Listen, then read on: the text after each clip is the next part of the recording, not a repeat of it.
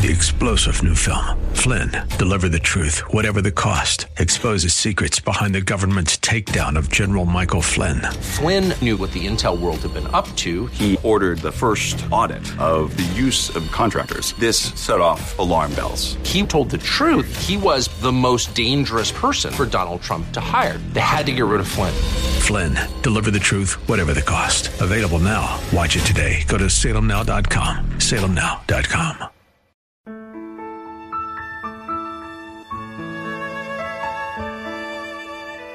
Wonderful, merciful Savior, precious Redeemer. Welcome to Overflowing Grace, a weekly radio outreach ministry of Adonai Bible Center in Somerville. Now, let's listen to our teacher, Pastor Obi. Thank you.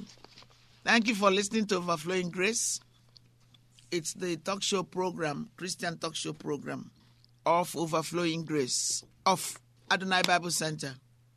Our church service is 11 o'clock, and we welcome you guys to come. We are going to be having service on Good Friday, 12 midday. If you call us, we'll give you the details. 617-718-0935. 617-718-0935. God bless you. So why don't we finish number 5 that I am on. It's a beautiful article on love by Crossway. Unmarried love is also for the service of God. And I already told you what they wrote, and I'm going to share it with you. If you look at Deuteronomy 6:5, love the Lord your God with all your heart, with all your soul, with all your mind. You know, there's a children's song. Love the Lord your God with all your heart, with all your soul, with all your mind, with all your strength. Deuteronomy 6:5, and love your neighbor as yourself. Leviticus 19:18, which I shared with you.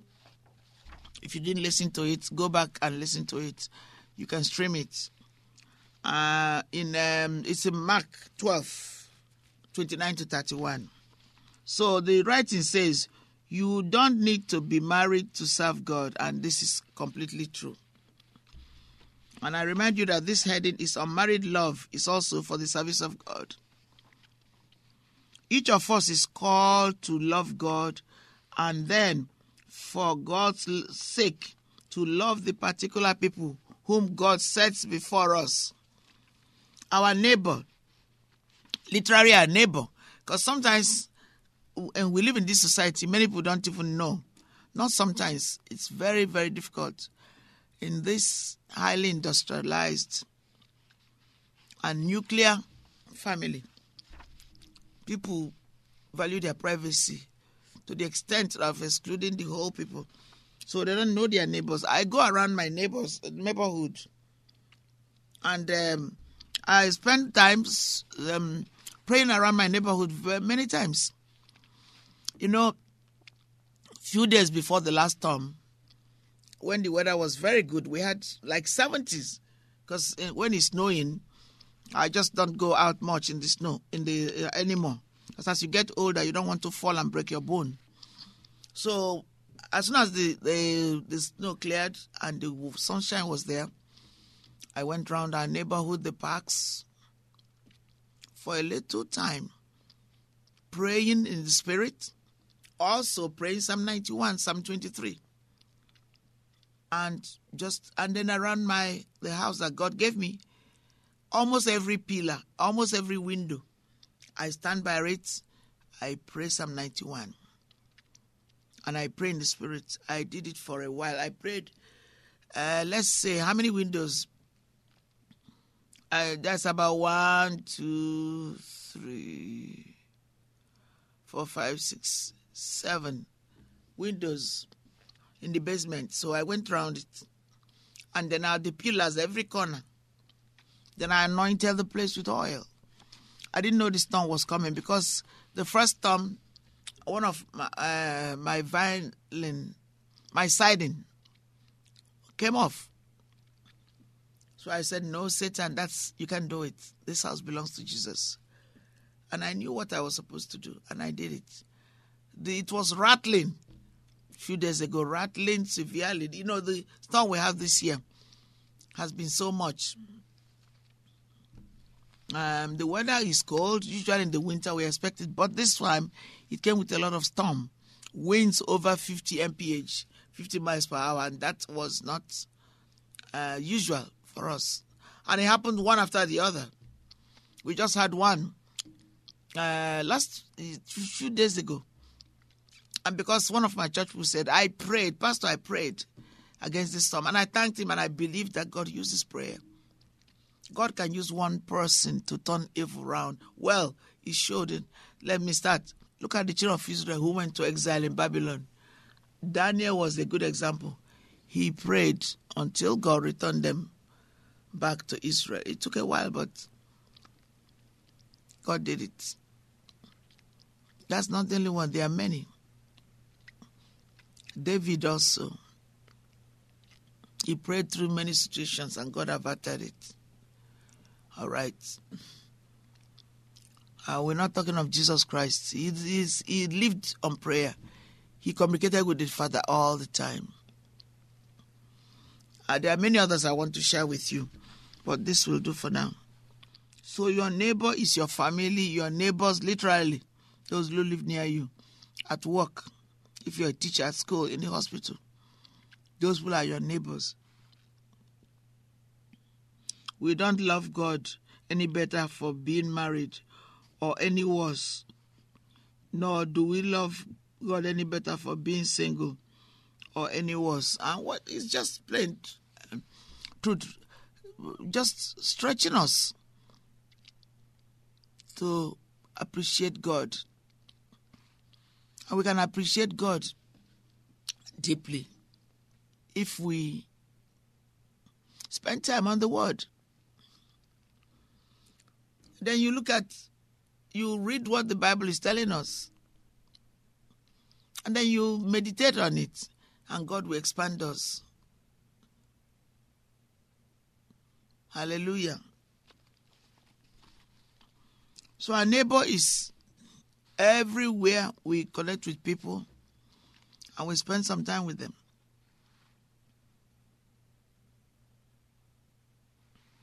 So even if you're single or married, it doesn't make a difference. The French says, "Ça m'est égal." Same thing. God does not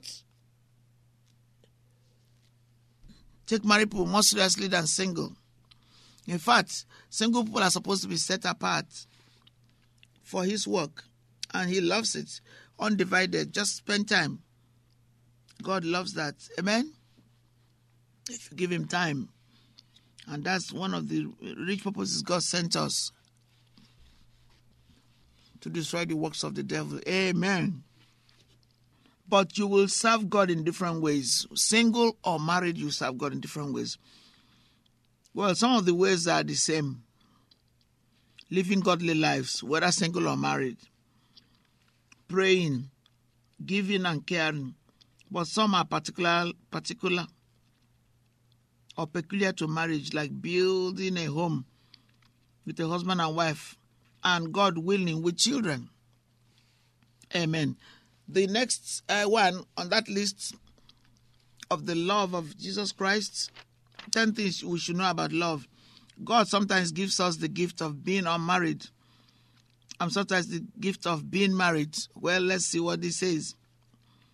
1 Corinthians 7:7. I wish above all, I wish that all were as I myself am. But each has its own gift from God, one of one kind and one of another, which is also in 1 Corinthians 7:7. I'm repeating it. Paul was unmarried, at least when he wrote 1 Corinthians. He may have been a widower. He speaks of his unmarried state as a gift from God. He doesn't mean a subjective feeling of being happy or being unmarried. Amen. That is a common. Let me just read again. He doesn't mean a subjective feeling of being happy to be unmarried or not wanting to be married. That is a common and dangerous misunderstanding. Plenty who are unmarried will love to be married. Yes, I agree with that. Just as some who are married sometimes wish they weren't. Our desires vary in all sorts of ways. Praise the Lord. No, I know I have the gift of being married because I'm married. But Paul knew he had the gift of being unmarried because he was not then married. Before I was married, God gave me the gift of being unmarried. Okay. If my wife dies before me, God will again give me that gift. My challenge and yours is to accept my condition as God's loving future. If my wife dies before me, God will again give me that gift. My challenge and yours is to accept my condition as God's loving gift to me, to receive it from his hands. Not an easy challenge, but a good one. Hallelujah. Offering us a God-centered view of marriage. This book will help men and women experience the joy and fulfillment that results when a husband and wife focus on loving and serving God first and foremost. Amen. That's another part of the book. Romantic love is about the desire for children. And God blessed them, and God said to them, be fruitful and multiply. Genesis 1:28. Children are a blessing from God. That means we should want them, pray for them, be glad when he gives them, and be sad when he does not. We must never treat the birth and nurture of children as a curse, something to be shunned or deliberately avoided. I have one more sentence. It may be an expensive and inconvenient blessing, but it's a blessing. The desire for children is an integral part of romantic love in marriage. Then it is properly lined up with God's value system. God bless you. We love you. And we look forward to hearing from you again tomorrow when you call in to listen to our program, Overflowing Grace. God bless you. Amen. Wonderful, merciful Savior, precious Redeemer and friend. Thank you, Pastor Obi, for today's Bible message. You can reach us at Adonai Bible Center, P.O. Box 441036, Somerville, Mass.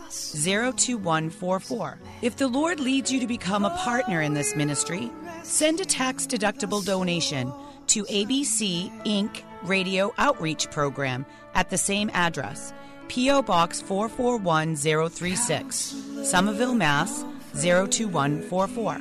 Or visit us at www.AdonaiBibleCenter.org.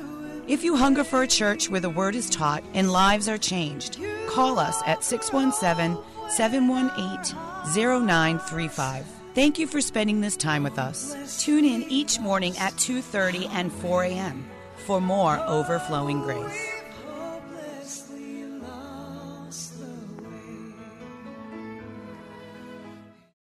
Three-star General Michael J. Flynn, head of the Pentagon Intelligence Agency, knew all the government's dirty secrets. He was one of the most respected generals in the military. Flynn knew what the intel world had been up to. He understood its funding. He ordered the first audit of the use of contractors. This set off alarm bells. The explosive new documentary, Flynn, Deliver the Truth, Whatever the Cost, uncovers the facts behind this scandal. Flynn told the truth. He was the most dangerous person for Donald Trump to hire. I find out the worst enemy that I'm going to face in my life is right here in America. They took my assessment and they wanted me to change it. And I was like, I'm not changing it. They had to get rid of Flynn. With in-depth interviews, archival footage, and never-before-seen personal records of the man behind the headlines. I just felt like I was drowning. Flynn, Deliver the Truth, Whatever the Cost. Available now. Watch it today. Go to salemnow.com. salemnow.com.